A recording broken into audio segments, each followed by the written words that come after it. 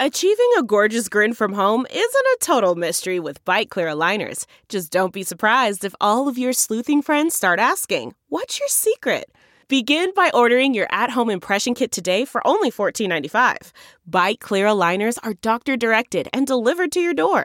Treatment costs thousands less than braces. Plus, they offer flexible financing, accept eligible insurance, and you can pay with your HSA FSA. Get 80% off your impression kit when you use code WONDERY at Byte.com. That's BYTE.com. Start your confidence journey today with Byte. CarMax is putting peace of mind back in car shopping by putting you in the driver's seat to find a ride that's right for you. Because at CarMax, we believe you shouldn't just settle for a car. You should love your car. That's why every car we sell is CarMax certified quality, so you can be sure with upfront pricing that's the same for every customer. So don't settle. Find love at first drive and start shopping now at CarMax.com. CarMax, the way car buying should be. Hi, dear listeners. This is Kate Riga. I'm here to make a quick pitch that you consider becoming a TPM Prime member. TPM has used the member model for over a decade now, and our loyal members are the only reason we've been able to weather the turbulence of the media landscape and avoid the fate that has befallen so many other independent outlets. For $70, you get no paywall, fewer ads, access to the Hive member forum, a members-only newsletter, and more. For $140 a year, you get all of that, plus no ads at all. Without our members, there is no podcast, not to mention that I'm out of a job. Thank you so much for listening and supporting us. We couldn't do it without you.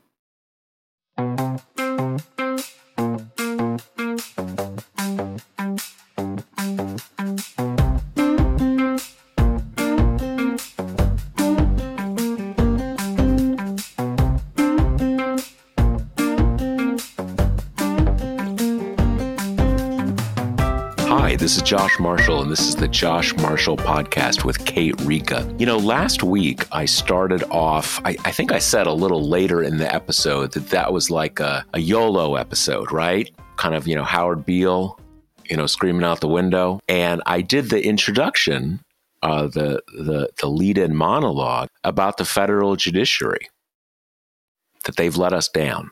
And as you may know, just this week, we finally got that decision from the D.C.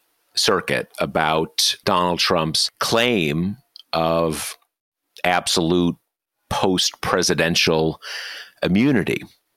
And they said, as we expected, and we expected this is the final result, how exactly we would get there was a little unclear. As expected, that no, you do not have immunity once you're no longer president. And there's some additional details to how that decision came down. There's a lot.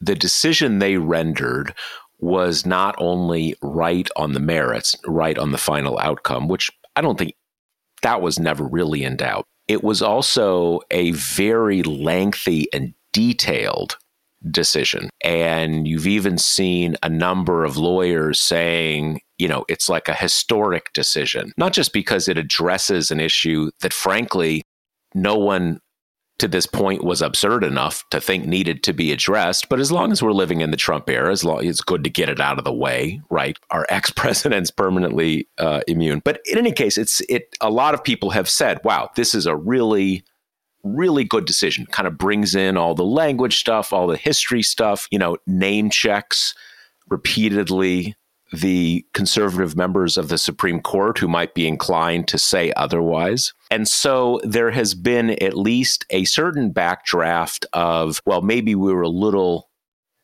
premature in saying they were taking too long, right? Maybe we got ahead of ourselves in saying it took them too long because, for one thing, this decision is pretty detailed and long, and maybe it just took this long to write it.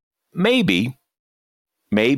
And let me say one other thing that we didn't know when Kate and I talked to you last week. It was what the breakdown of the votes would be, because there's 2 Biden appointees on this 3-judge panel and 1 President Bush appointee, the first President Bush. And that Bush appointee had raised some questions earlier about, do we need to expedite this? What's the hurry? So some signs that judge might be a problem. As it ended up, they all signed on to the same decision, which is, if nothing else, kind of good for the country, right? It's not only the controlling decision, but it's a unanimous decision. Okay. So again, there's some question about, well, maybe we got ahead of ourselves. I don't think so. And here's why. What I was discussing, and many others have argued, sort of successively in recent years, is not based on this one situation, this one decision, this one period of a few weeks to come back with a decision, et cetera, et cetera, et cetera. It's kind of everything combined. And I think the best way to see this is that there was a tendency, and it's a tendency that to a significant extent I was part of. Not that, I'm not a lawyer, not that my opinion really matters, but I just say this, that, I kind of bought into to a certain extent. And that is that, these are the serious judges. It takes time. Let's not jump to conclusions. Let's not assume the worst. When you take together everything that has happened over the last 7 years, especially the last 4 years, we have every right to assume the worst. Or to put it a different way, the federal judiciary taken together has really surrendered any presumption in their favor that they've got it covered, that they've got fish to fry that we may not even know about. So let's be patient. They're the judges. They're wearing the robes. Let's give them the benefit of the doubt. I don't think they deserve a benefit of the doubt, because I still think that is the case, that the federal judiciary in total really has let us down.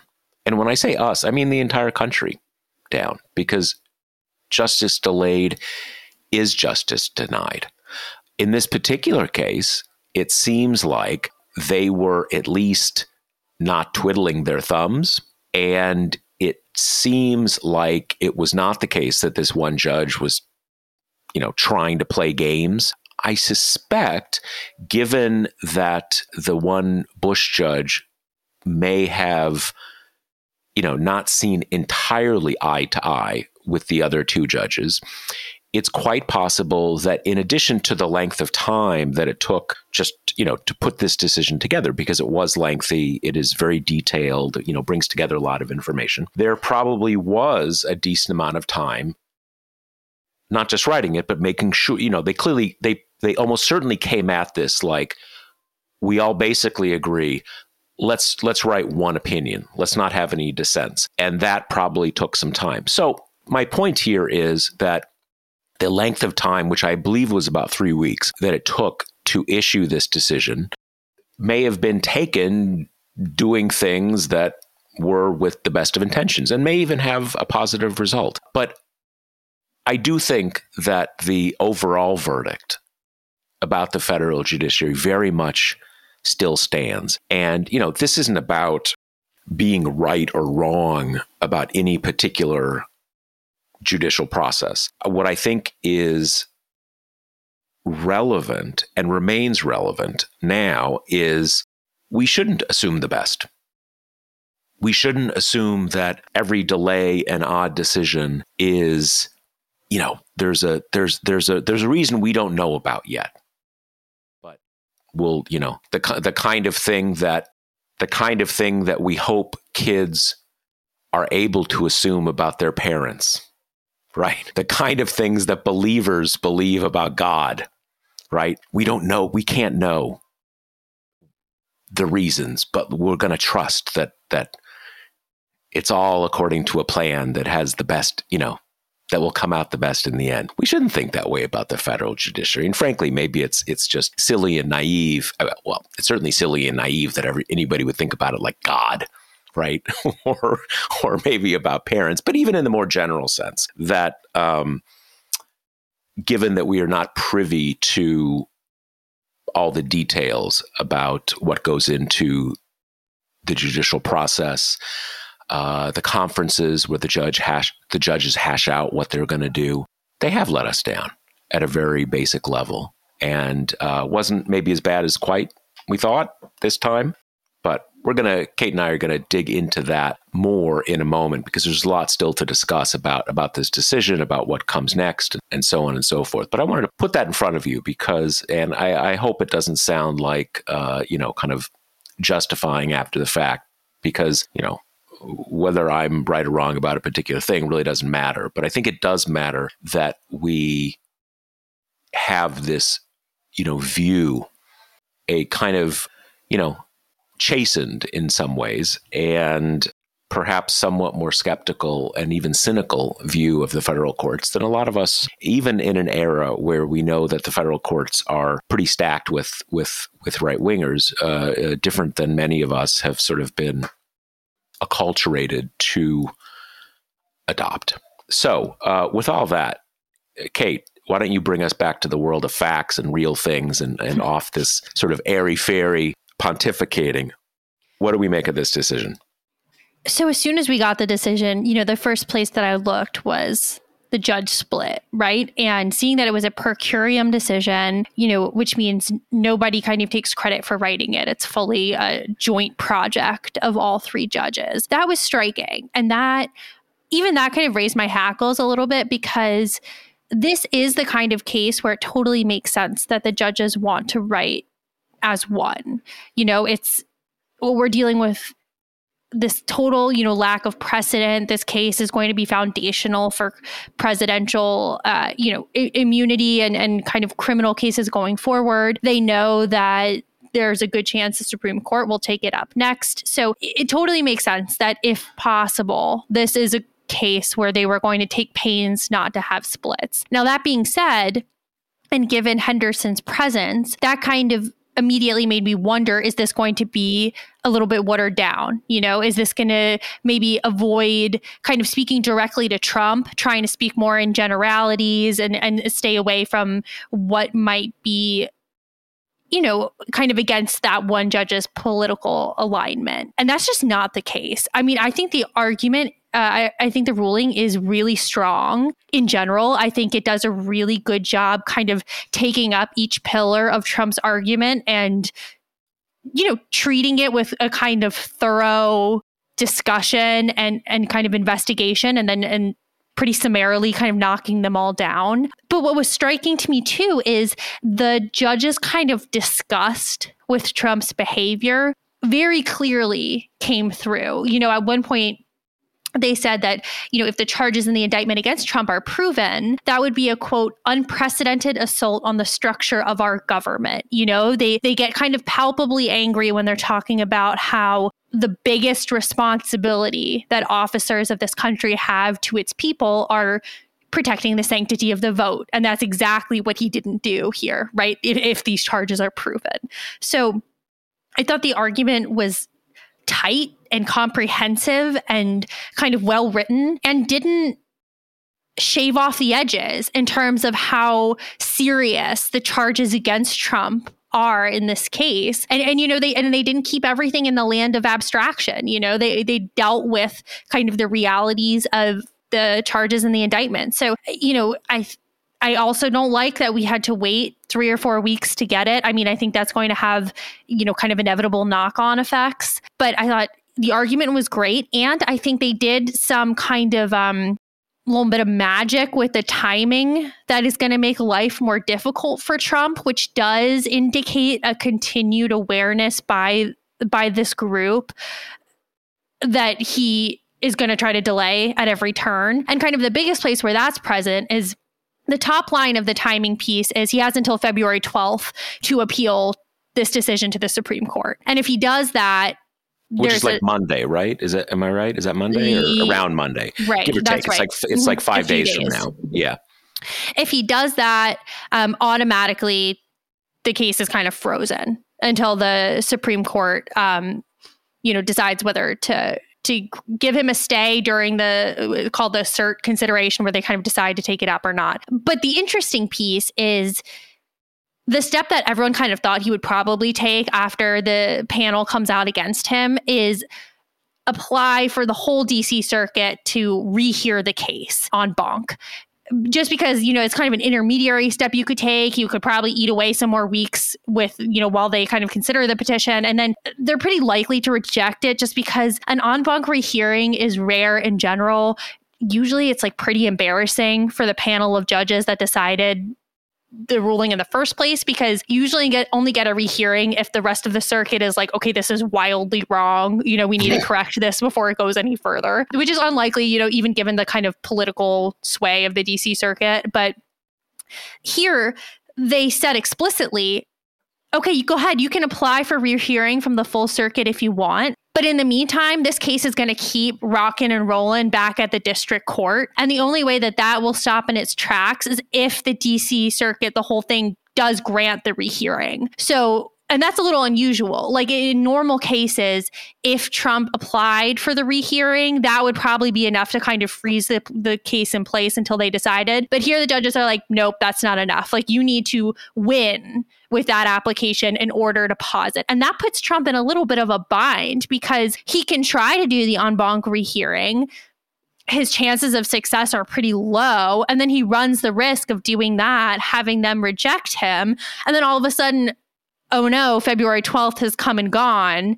This case is rolling again. And then he has to apply to the Supreme Court. But in the meantime, we know that Judge Chutkan at the district level is like chomping at the bit to get this going. So, they also kind of cherry on top added a little bit of a, pigeonholed him a little bit in terms of kind of timing and how he can next, bite off a chunk of delay here.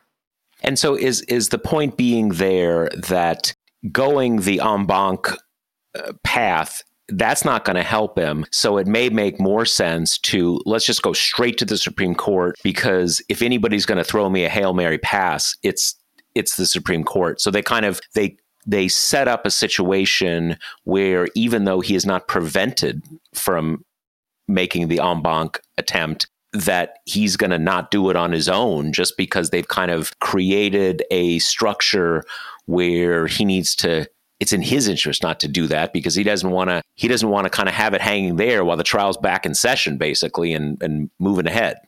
Exactly. So basically they just kind of took away the incentive for him to have this intermediary delay step between now and the Supreme Court. So I would be surprised if he didn't go right to the Supreme Court at this point. And you know what? Like, I can see a world where the Supreme Court doesn't take this up.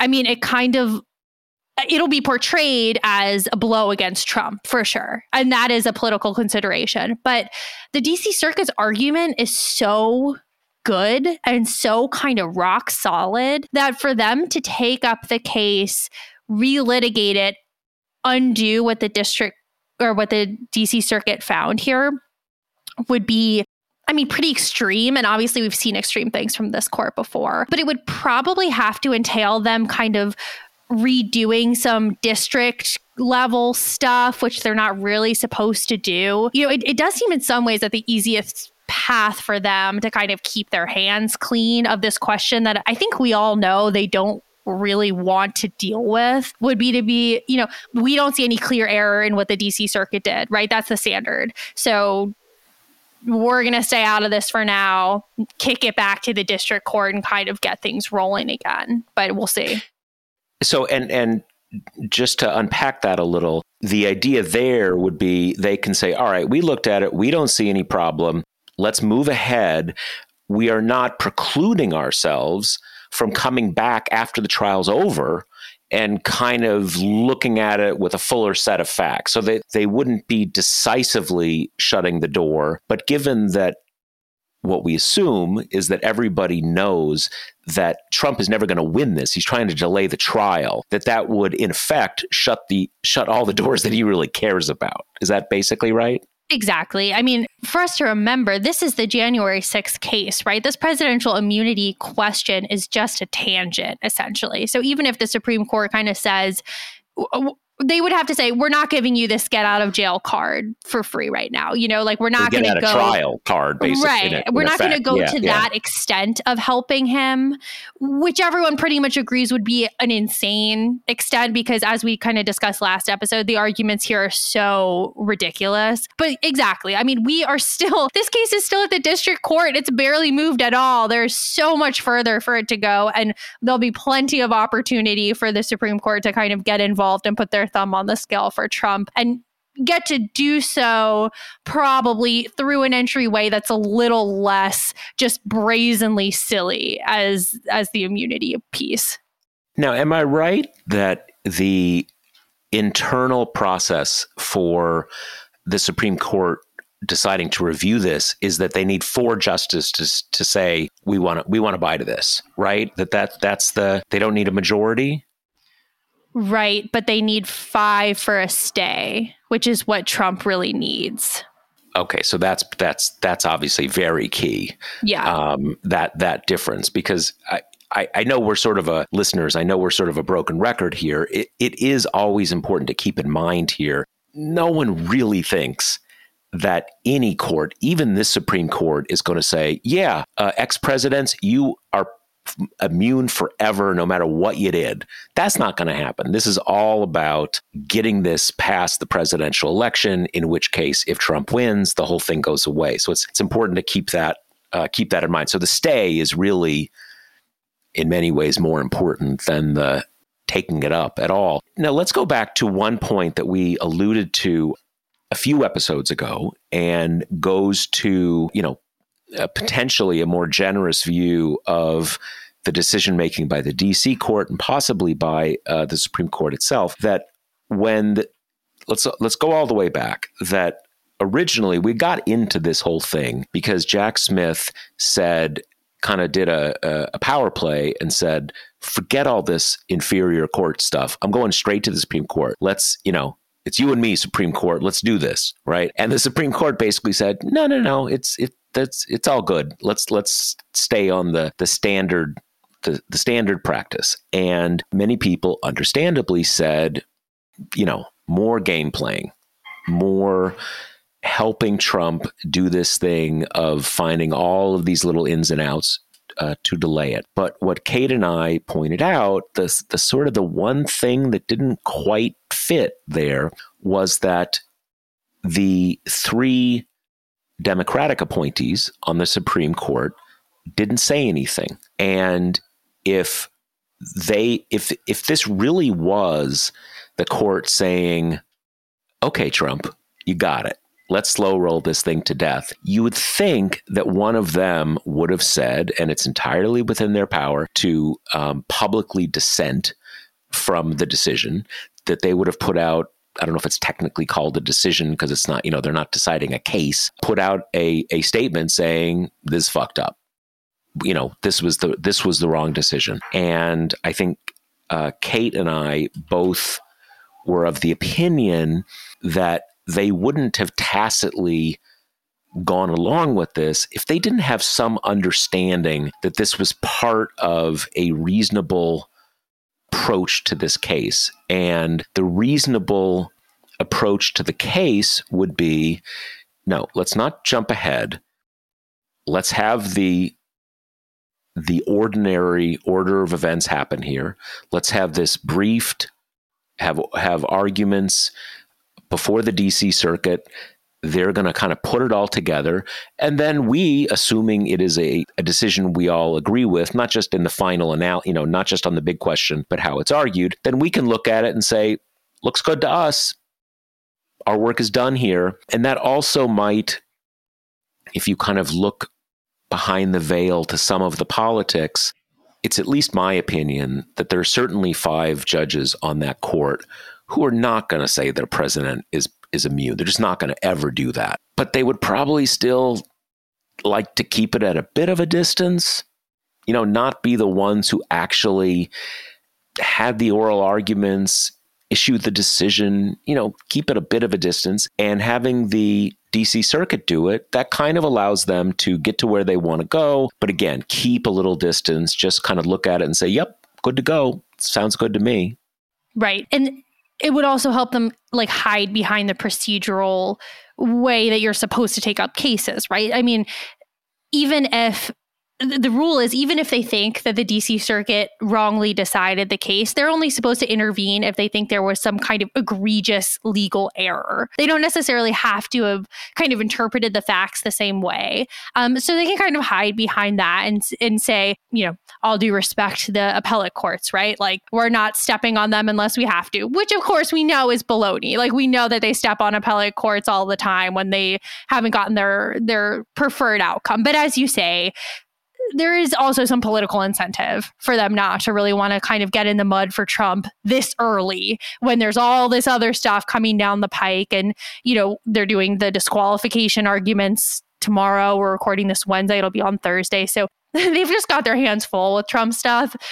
I can see them not wanting to kind of go out on the limb yet on this kind of unserious of an argument. Or also on the converse, that they don't want, if you're like John Roberts or Brett Kavanaugh, you don't want to be against Trump. Yeah. You know, because, you know, you've already said, I mean, it's so comical, the world that the world that Republicans operate in now. You know, John Roberts might as well be Judge Souter. Right? Yeah, right. Just another Democratic plant that George W. Bush was dumb enough to put on the Supreme Court, a total turncoat. So especially with, like, you know, Brett Kavanaugh, who's, you know, like, it might be like, I don't know how much John Roberts, he's in his late 60s now, something like that. I mean, he's the fucking Supreme Court Justice of the, you know, Chief Justice of the United States. You would think at a certain level, he doesn't really care what people, you know, say what you want.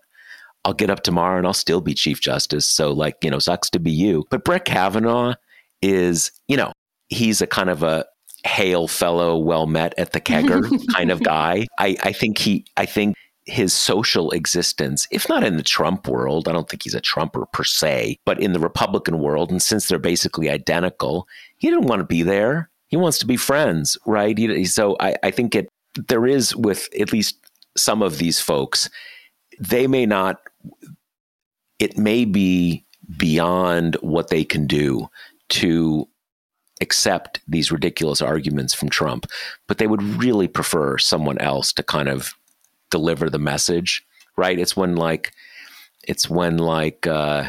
know, the boss wants to fire you, but he doesn't have the nerve.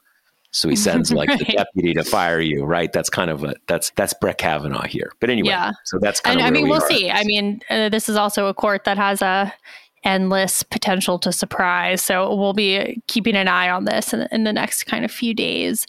But now for a sprinkling of just pure schadenfreude, we turn to the U.S. Congress, where last night, Tuesday night, the big, for months, touted effort to impeach Secretary Mayorkas for something border, right? You know, like it's never really articulated. It's just he happens to be the one that's kind of in charge of immigration. And we know this is their big battering ram. So he has done, I guess, high crimes in terms of something. Question mark. Yeah.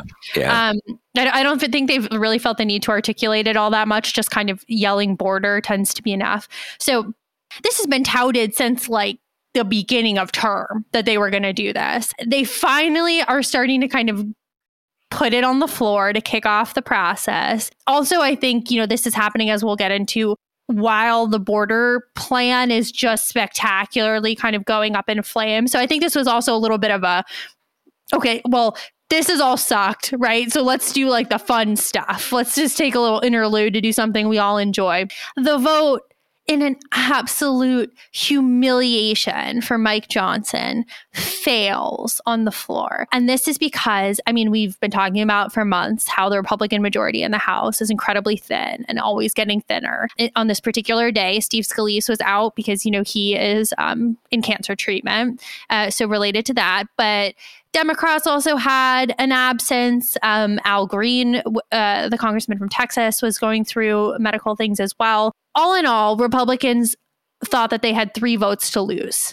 And they knew that they were going to lose those 3 votes because 2 of those people had come out beforehand, including Ken Buck, like the most inscrutable member of Congress to me, I swear to God. But 2 of them had come out saying basically, like, this is silly and we can't kind of make such a mockery of impeachment, right? Or like it's supposed to be a serious thing. And then Mike Gallagher from Wisconsin, who had stayed wishy-washy up until the vote, was a no, which got him apparently screamed at by Marjorie Taylor Greene on the House floor. So, thoughts and prayers with him. But so anyway, they thought they could lose the 3 votes, right?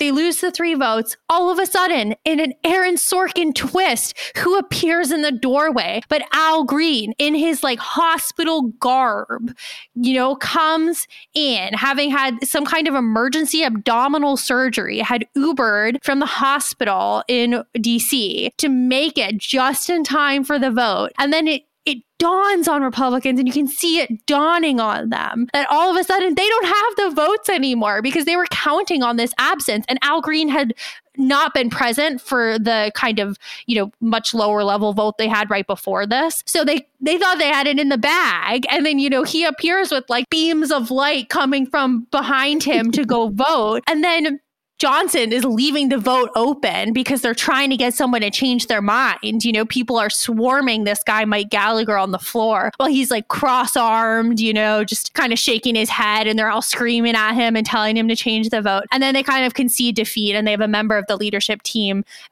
switch his yes vote to no so they can bring up the vote again at a later time. And Johnson just dead-faced gavels the vote to a close, the failed impeachment vote. And then we all just drowned in the schadenfreude of it all. And then people kind of caught Johnson on the way out and were like, are you going to bring this up again in the future? And he said yes. And they were like, okay, sweet. How are you going to change the 3 votes on your side, right? Or, I mean, they either have to do that or get Scalise back. It's kind of a constant absences game, or hope that the Democrats are missing someone, those kind of numbers games.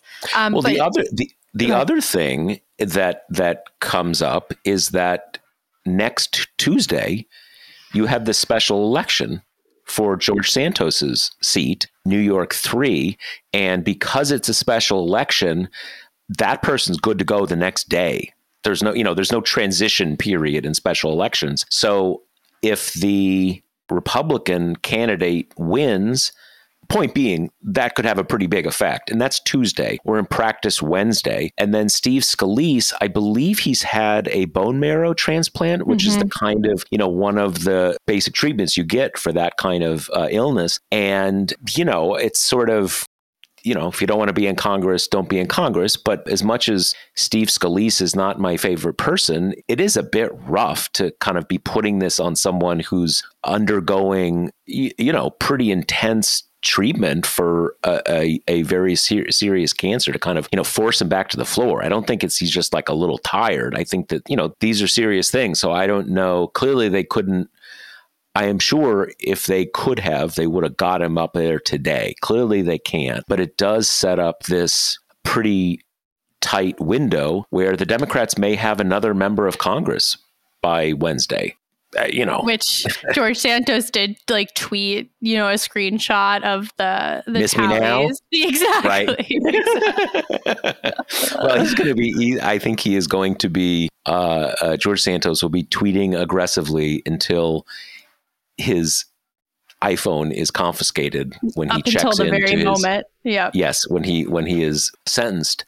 So that's where we are on. Well, let me ask a couple more questions about this. So my understanding, obviously, as we've said, they have literally been saying they were going to do this from the very first day of the House GOP majority, and it was basically treated as, they want to impeach Joe Biden. They're going to try to impeach Joe Biden, but obviously they're going to, impeach this Mayorkas guy on day one. That was for a long time treated as just like a given. Of course they're going to do it. Now, my understanding that Marjorie Greene was sort of the one who kind of got everything kind of ripped up to do this right now. Is what drove it now?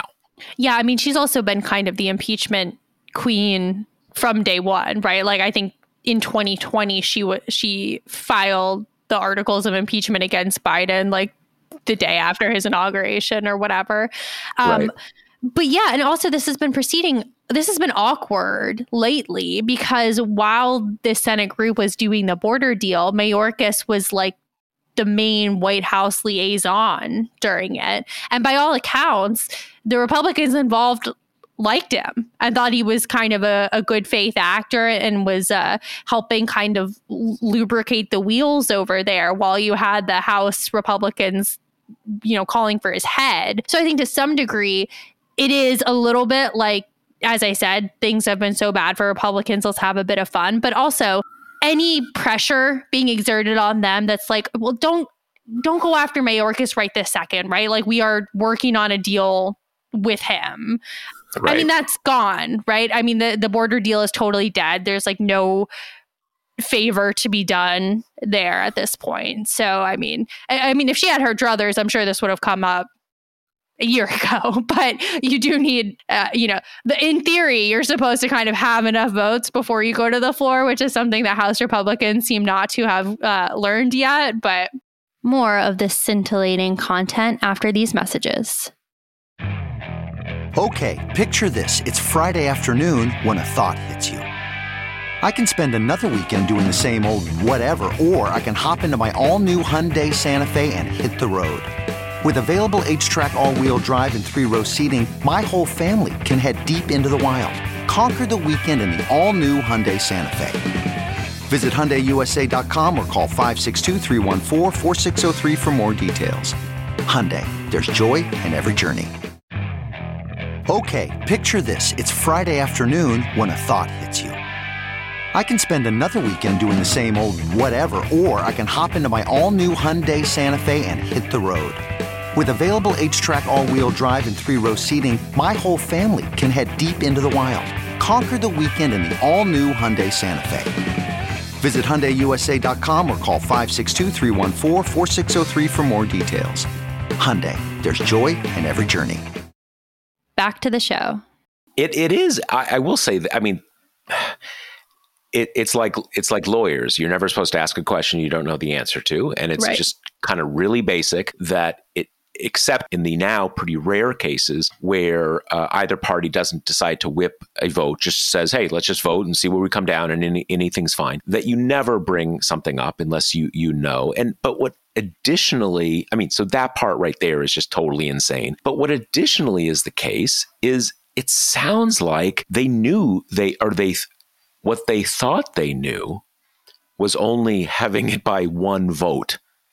And having it by one vote, you don't know someone who's going to have to go to the bathroom during the vote, or, that's so close that you don't bring it up if it's really down to one vote. So that is weird in itself. Before we leave this topic, I did a post on this a short while ago about Mike Johnson. My sense is that none of this endangers Mike Johnson at all. This is all fine because the kind of people who fire speakers this is fine. Nothing's a problem here. So anybody thinking that wow, this is such a embarrassment, maybe his days are numbered, I doubt that. Is from your knowledge of the Hill, being up there a lot, what's your sense? Is this a problem for him? Are his days numbered in some sense? I think it's impossible not to read this as embarrassing for him. It makes him look kind of naive and not good at the fundamentals of speakership. I think that's impossible to deny. And you have some House members saying that, we look like idiots, But who are the people who are most likely to kind of go for his head? It's Marjorie Greene, it's Matt Gaetz, it's kind of that sect of the party. And he did what they wanted. They were clamoring to bring impeachment to the floor. He brought it to the floor. He brought it to the floor without having the votes, goddammit. What more could he do to kind of be on their side of this? And from what I could see, Marjorie Greene, I mean, obviously these folks can come up with anything, right? They can blame Mike Johnson for not having the votes when everybody knew they didn't have the votes or they knew it was close. But it seemed like she was content with saying that they'd been double-crossed by Al Green. Yeah, which is hilarious. You didn't tell us you were going to come back from the hospital. That's not fair, right? So it's not even. She seemed happy to blame the Democrats, which obviously, if that's how it is, then that's great for Mike Johnson. Right. And then Johnson also, by kind of doing Trump's bidding in terms of killing the border deal, probably preserved his lifespan a little bit more, because then he didn't actually have to do the difficult work of trying to get the whole caucus to support it, which, obviously was always going to be, even if this got through the Senate, even if it's this kind of hard right immigration bill like we've been talking about, it was always going to be hard to get through the House, because the premise of it was you have the red meat stuff of immigration to get Ukraine funding through. And Marjorie Taylor Greene has also said that if Johnson ever tries to bring up Ukraine funding, she's going to do the motion to vacate and kind of go for his head. So by blowing up the border deal as well, he's avoided kind of putting himself in his crosshairs of those people, again, who are the ones who are most likely to do it. So, I mean, does he look stupid? Yes. Is like all of Twitter kind of enjoying comparing him to Nancy Pelosi? For sure. But his longevity is directly connected to how mad at him these like 5 hard right Republicans are. And at least in this sequence of events, he's pretty much acceded to everything they want him to do.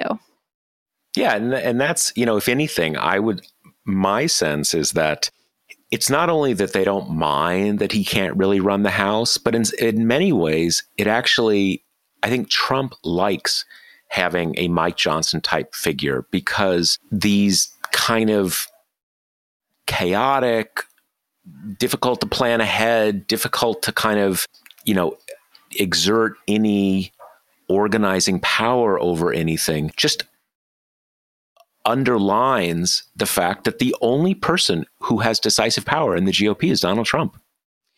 He's the one who says what happens. And even the people who execute his desires don't even have any, kind of juice. And that's good for them.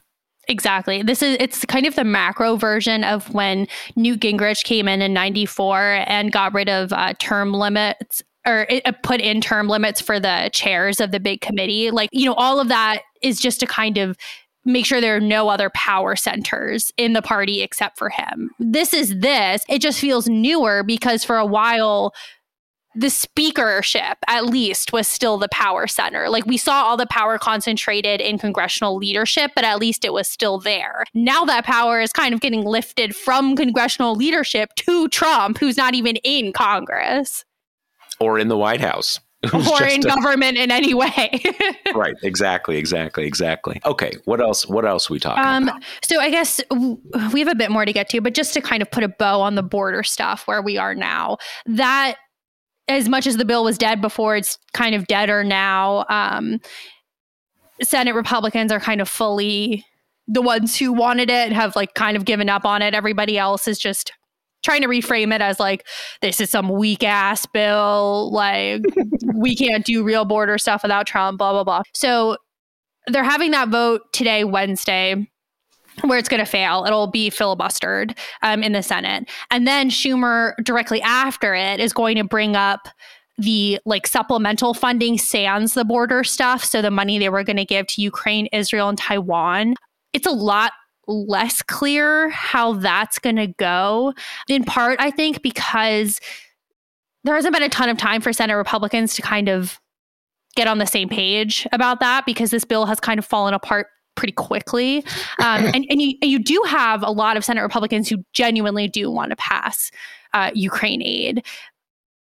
But I don't really know how much it matters anyway, because it's really hard for me to see a world where any Ukraine aid can pass through the House right now.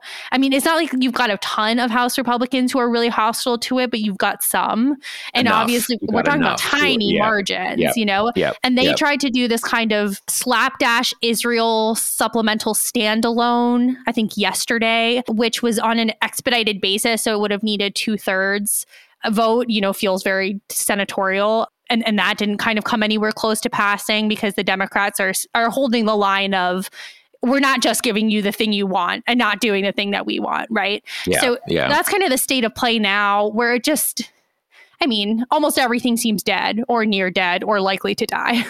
Now, isn't tell me if this is the right sort of chain of events as I understood this, because I think this point is significant, that the bill comes out, at least in theory, it has enough quasi-supporters to beat a filibuster. In pretty short order, everybody falls into line. A lot of Republican senators come out against it. Most, if not all, of the ones who were basically for it come out not against it exactly, but saying too soon. I'm going to need more time to process this and whatever. And then there was, as I understood it, basically like half a day when, even McConnell and the guy whose bill it is, Jim Langford, said, okay, yeah, we're going to filibuster it when Schumer brings it up because we need more time. And then there was, a dozen hours or so, less than 24 hours, when the people around McConnell were saying, we need to kind of dig into this and see whether the people asking for a delay, if there's really a window here where a little more time we can sort of make this work, or whether this delay is just to kill the bill and this thing is 100% done, dead, never going to be Lazarusized and brought back to life. And basically yesterday morning, McConnell said, yep, no, this thing is completely done. There's no little more time. We're going to make this work. And I think that was always obvious because it clearly was not a matter of some of these Republican senators looked at it and said, this isn't quite as hardline as I need. It was Trump. Trump said no. And it really, you could just pass a bill that required you to execute everybody who tried to cross the border. And it still wouldn't work for Trump because Trump's interests here are to keep it what they see as bad, and is, bad to the extent that you have a system that isn't working, even if you would just like to say, hey, we're just going to take a lot more immigrants. Whatever, you get the idea. That's not going to change. So that was kind of obvious. And then they came back to, okay, oh yeah, we're just going to ditch the immigration stuff and just do the kind of the aid for all the endangered countries we like. Little for you, Ukraine, little for you, Israel, little for you, Taiwan, which is ironic because the whole way we got here in the first place was Senate Republicans saying, we're not going to do this aid stuff unless you allow us to pass a kind of a draconian immigration bill. Democrats said, okay, fine. Let's do the draconian immigration bill. Did the draconian immigration bill. Republicans said no. Now, your point just now was this has all happened so quickly that we're not totally clear on what's going to happen with that kind of aid-only slimmed-down version. Now, it occurs to me that possibly one of the dynamics is whatever they're saying in public, a number of Republicans who actually invested a lot of time trying to negotiate this thing are kind of fucking pissed at how this all went down and how, the sort of the crazy of the House invaded the Senate and sort of House-ized the Senate for a day and made all that go away. So I kind of think that as long as Trump isn't paying a lot of attention yet, is still kind of in a stupor over the last win, that some of them might say, you know what, Mike Johnson, we're going to send this over to you. And is it a problem for you? Well, fuck you. So I wonder if that is playing some role here. Yeah. I mean, and you can totally see it in the Romneys, the Tillises, the people who have been, the Langfords to some extent, but the people who have been candid about the dynamics going on. The ones who still take enough pride in being a U.S. senator that this idea that Trump kind of came in and slapped him around doesn't sit right. There are still a good number of those in the Senate. But it's all going to be numbers, right? It's are there 10 of those? Off the top of my head, I don't know. I think, and it all depends on what McConnell does, because I think he genuinely desperately wants Ukraine aid. I think he really considers it. He wants it to be part of his legacy type thing. No, I definitely think it. I 100% think it's become a legacy issue for him because obviously the end of his political career is sort of, right there on the horizon. Right. Everybody kind of knows that is coming for him. And the other thing is, the whole Ukraine thing we know all the different ways it has been politicized. I think it is accurately politicized in the sense of, on the global stage now, we have sort of team authoritarian and team civic democracy. And this is a battle that is really about that global struggle. And clearly, a lot of Republicans, well, the dominant part of the Republican Party is, it's not even that they disagree with the analysis. They're just on the other side, right? Mm-hmm. They're like, screw the woke civic democracy people. But there are still a lot of Republicans who they may not see it through that. I don't know whether you want to, to me, it's not some sort of like airy-fairy, like high points of principle. That's the reality of the world that we're living in. But even if they don't see it that way, it is in their genetic political makeup. You want to punish Russia/Soviet Union. That's the sort of the, kind of peer rival of the United States. So if we can make things harder for Russia, you do it, because they are kind of a basic adversary of the United States. So there are a number of Republicans who really may not see this in the way that Democrats see it, but really do want to do this. And I do think that's where McConnell is. You don't carry water for Russia. And that's just kind of foundational for them, even after everything that has happened in politics in the U.S. over the last, over the last 7 or 8 years. So that'll be curious. It'll be interesting to see how that plays out. Pretty short order. So let's scoot over to today at the Florida Supreme Court. This ballot initiative that, we've seen these a lot since Dobbs, right? Kind of the most notable recent one was in Ohio, where it passed. Florida's trying to do the same thing, enshrine abortion rights so that the legislature can't interfere up to viability. Now, as we've also seen in Ohio and these other red states, Republican officials use every kind of procedural step in the process to try to kill the ballot initiative before it even gets before voters. So the AG in Florida asked the Florida Supreme Court to basically do these like preliminary checks on the summary of the proposed amendment, which is you need to see, does it only cover one subject or is it multiple subjects? Is it deceptive? Like that kind of language parsing. Now, the Florida Supreme Court is like stacked with DeSantis appointees, and every single person on it was appointed by a Republican governor. So it's pretty right wing, like, for example, one of the judges is married to the woman who co-sponsored the 6-week ban in Florida and declined to recuse himself. So apparently, there were reports that the Chief Justice of the court gave a private tour of the courtroom to anti-abortion activists who wanted to see the place where abortion would die in Florida. So these are the people we're dealing with, like just pretty bald partisans. And that came through because said Chief Justice kept bringing up this question that clearly neither lawyer was at all prepared for, where he was saying, they have the kind of 14th Amendment-y piece of the Florida state constitution, which is, all people get, life, liberty, that version of the pursuit of version. Happiness. Yeah, right. Yeah. And he said, well, it seems really unclear to me whether quote unquote unborn children qualify under this part of the Constitution, which is fetal personhood, a state version of fetal personhood, because the kind of the way it's usually understood is that anti-abortion activists push this argument that embryos and fetuses are people and entitled to the full gamut of, legal rights and protections that a normal person has, Due which process obviously before they're right. aborted, basically. Yeah, which includes, the right to life. So all abortion would be murder.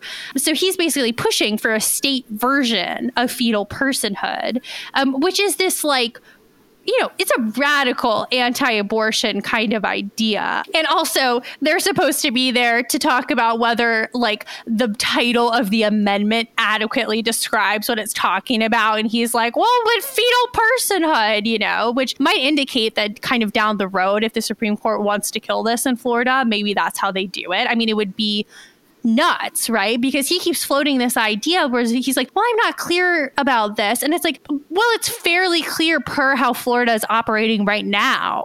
Florida currently has a 15-week abortion ban, and the 6 week one has been, enjoined in the courts. But if Florida was operating under a fetal personhood regime right now, there wouldn't be any gestational bans because there would be no abortion at all ever, because it would be murder, right? So yeah, pretty clear that this particular Supreme Court is going to be as hostile as possible to this amendment. And kind of on top of that, there's already just higher standards. Florida voters okayed in 2006 a proposal to up the threshold of ballot initiatives from both the legislature and the citizens to 60%, which, listeners will remember. I mean, that would have kind of killed most of these abortion initiatives, in red states we've seen so far. In Ohio, it was a kind of big success, and it was 57%, right? Like, getting a super majority threshold is difficult, especially on something like this. But there was a poll from the fall showing that 62% of people backed it. So, and the proponents of it keep saying, we're going to be able to hit the 60% threshold. And we have seen, I think the other initiatives that have succeeded so far might have kind of gotten the ball rolling in terms of now people kind of know what these are. They're more aware of it. They're more aware of the idea that in a state like Florida, where Republicans control, just every single lever of power, that this is kind of the only means to get any abortion rights going there. But it's always an uphill battle in these things. It's an uphill battle whenever you try to do a ballot initiative in a single party state, basically, because then you're fighting the refs as well. Yep. So that's kind of the situation in Florida right now. Now, this hearing, this was all that was being discussed here. It wasn't whether this ballot initiative could happen. It was about the language that you will see on the ballot and how the initiative will be described. And we had a version of this in Ohio, exactly, where the Ohio, I guess it was the Secretary of State was the person who was trying to substitute, right, kind of pro-life language rather than the text of the amendment itself. Now, in Florida, it sounds like in Ohio, this puts something, if I'm remembering this right, and I believe also in Michigan, it puts something into the Constitution. Mm-hmm. It put language into the Constitution. Now, it sounds like in Florida, that's not the case, because if you're adding something into the Constitution, then the current text of the Constitution doesn't matter because you're amending the Constitution. So it sounds like this is a statute that would be inferior to the Constitution. Am I right about that? No, it would be an amendment.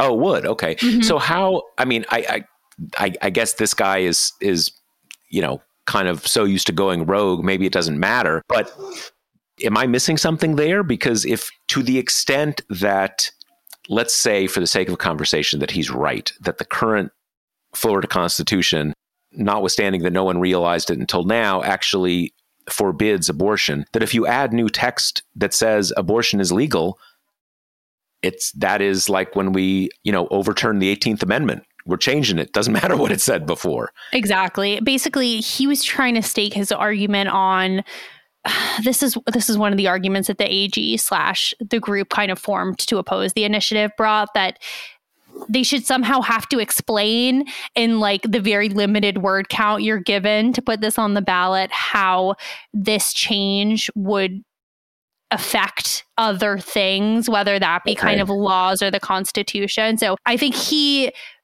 clearly just trying to shoehorn this opinion in, and I think kind of send a signal to the AG that like, you guys should be arguing this. But the kind of quote unquote premise of his question is like, should you have to explain how this interplays with the other part of the Constitution and how this would affect that clause that, imbues embryos with like full human right kind of thing, which interestingly, the judge I mentioned who's married to the legislator who did the 6-week ban, he was by far the most hostile to the AG and the anti-abortion people the whole time, like clearly trying to do a little John Robertson, I'm an umpire, I call balls and strikes type thing. And he said, he was like, how in the world do you want them to explain all the knock-on effects of this constitutional amendment when we don't know what most of them will be yet? And he's right. I mean, this idea that you amend the Constitution with this, which is with this amendment, which is obviously clear and like straightforward. And then, of course, there'll be litigation. Right now, you're going to have the Florida legislature spending every day of their life, if it passes, trying to find ways to hem in abortion that the courts will let them get away with given this amendment. You know, it's crazy to ask the group to kind of sketch that out in the whatever, like 100 words you're permitted. But anyway, I think that was kind of his entry point to spewing his kind of clear anti-abortion radicalism into the arguments. Interesting, because I guess when I was reading your article, I guess what they are at least making a nod to is that you shouldn't be able to have a ballot initiative that actually does 10 different things on the sly.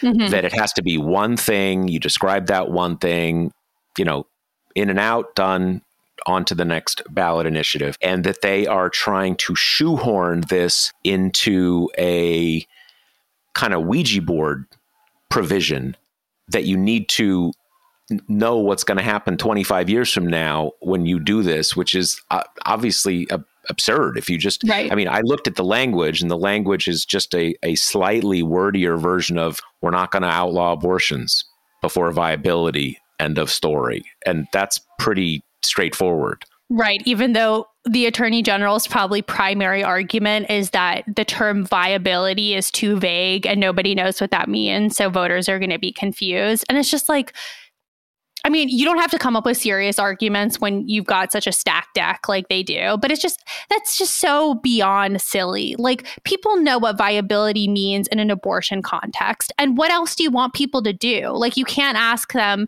to kind of put a specific week on it. And this is something that has honestly like bedeviled the abortion rights side for years on this topic, because there is some amount of like idiosyncrasy with pregnancy, right? And people and also have it. Technology changes. Exactly. That is a basic thing. I mean, not to go, deep down this rabbit hole, but it is absolutely true that there are premature births today where the newborn can not only survive but be, kind of have a healthy life, that 50 years ago, no way that child was going to die at birth. So at least there's viability, even though there is some wiggliness to it, is a more meaningful, both ethical and scientific term than trimesters, since that's just trimesters kind of is just up.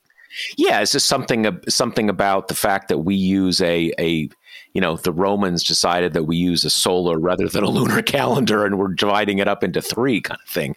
Exactly. It has no real meaning. So anyway, okay, and then that's Florida. Which is funny because, just to finish, the AG's other main argument is that voters might be so confused by the placement of a comma that is part of the sentence of saying viability. The government, basically the text is no law shall like prohibit, deny, restrict abortion up till the point of viability, or when it's to serve the health of the patient, as determined by a healthcare provider. That's basically the whole thing. And they're like, well, are people going to know that the viability is also being determined by a healthcare provider in this context? Like, that might absolutely shock them. And it's like, viability has always been determined by healthcare providers. Like, they're trying to make this argument that people are going to be shocked and offended that it's not legislators deciding viability, which to begin with, okay. I mean, I think if you talk to these people, they'll be a little more comfortable having their doctors determine this than like the very gerrymandered legislature in Florida. But even besides that, that's just a conflation of kind of gestational bans and viability. Like, red states have always wanted to ban abortion at certain points, but they've never made the argument that like our new viability is 6 weeks or whatever, and you can only ban it up till 6 weeks. Like, those are different contexts or those are different concepts that they're just trying to kind of mix to make it confusing. But again, I mean, this is the strength of argument you need when you've got 7 judges who are all Republican appointees. Well, it is vaguely reminiscent of what you see today in the federal Supreme Court with what you might call, the chin scratching doctrine, where they'll look at some legislative history or look at some language and just say, who can say? Exactly. Who is to really say? This is too unclear. And so the only fair decision is for us to decide. That it's kind of that and at the Supreme Court, it's just that this is what you do if you have 6 justices. You just kind of come up with nonsensical things. And as you say in Florida, when everybody's a Republican, who's gonna, everything's cool.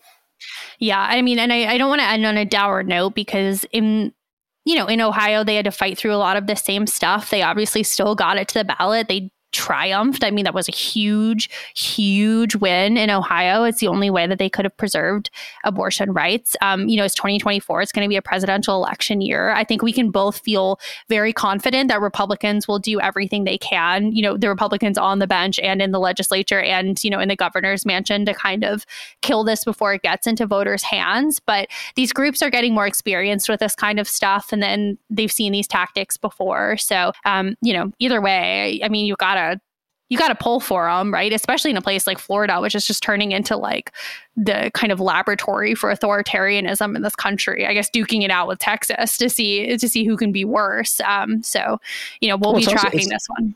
It's also true that there are certain things about the peculiarities of Florida that it, I think it's still a bit up for debate how red a state it is. It's definitely a red state. I assume Trump is going to win it. How reliable that is. But there's something about Florida Republicanism that it's less clear. You've got a lot of libertarianism in Florida, which is sort of like, don't show my kids any books about trans people, but obviously if I need an abortion, what the hell? You're going to tell me I can't? You know what I mean? You see it in a lot of headway Republicans have made in South Florida. I mean, this is Roger Stone territory. You need access to, reproductive health when you roll like those guys do. In any case, you get the idea. It's an increasingly Republican state, but it is also one that is in a lot of ways more libertarian republicanism than sort of evangelical republicanism, or at least where there's a lot of that libertarian stuff that makes it a little less straightforward how, abortion politics is going to play. And in all of these states, it's the same factors, right? Like there's not going to be good polling of it. Probably we're not going to have a lot of polls of it. In a state like Florida, though, I mean, especially when it is to some degree still a battleground state. And in terms of the Senate, I mean, it's sad, but it's kind of one of the only 2 pickups that the kind of Democratic organs are even willing to identify, because Rick Scott's up there.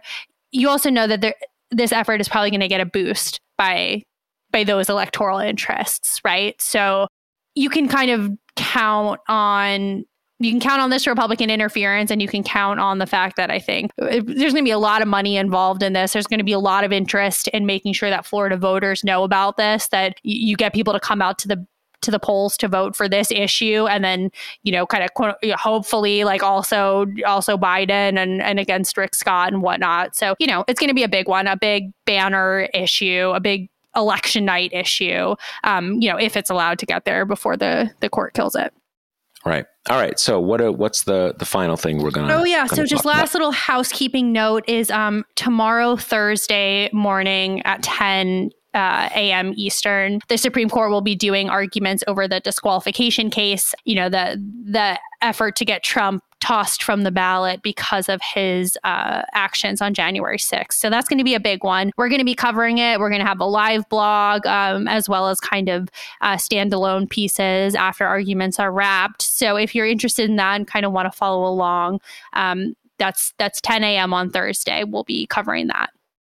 And that's actually, I think that these oral arguments will be in some ways more interesting, or at least have more possible surprises to the extent you can ever really infer anything from oral arguments, because it's not totally clear where the different players, to me at least, where the different players are going to come down on this.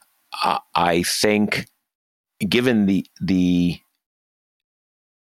I'm pretty sure I know where most of the Republican appointees are going to come down. But to me, it's not a given at all that the Democratic appointees are going to be like, yep, toss the dude. He's toast. This is open and shut. It's not open and shut, or at least I think most legal scholars don't think it's open and shut. They're actually pretty good arguments, I think, on both sides. So it's kind of one of these things where it's not like going into an abortion case or even some Trump cases where you say, all right, we're going to see, the flavors of the predictable position that everybody's going to have. Here, I mean, do we know where Kagan is on this issue?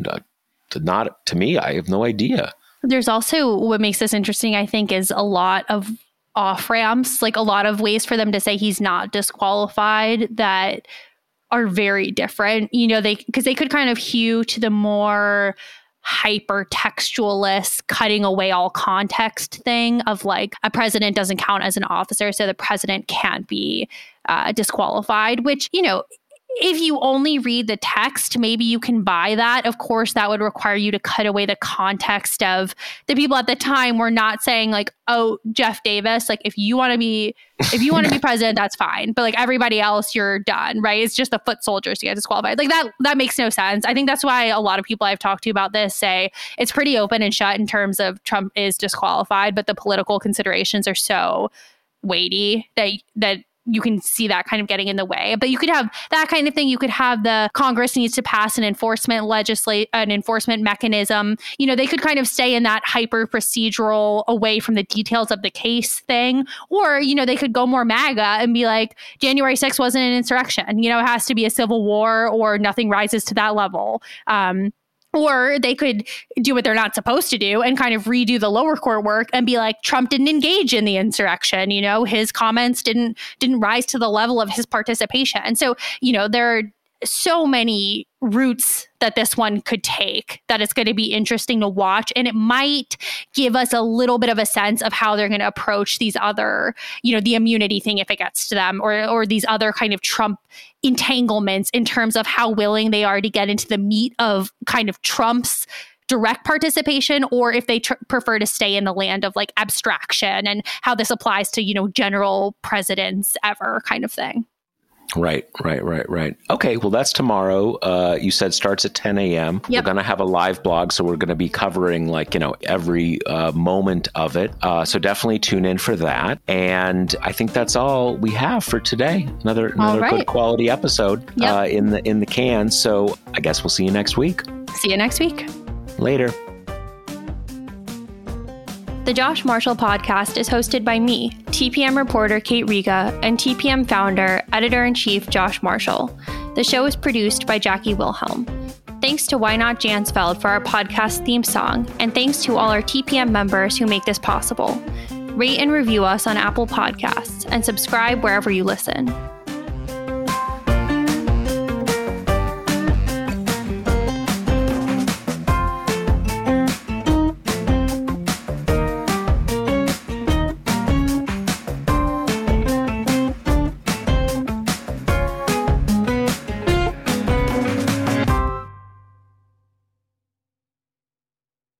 Look around. You can find cars like these on AutoTrader. New cars, used cars, electric cars, maybe even flying cars. Okay, no flying cars, but as soon as they get invented, they'll be on AutoTrader. Just you wait. AutoTrader.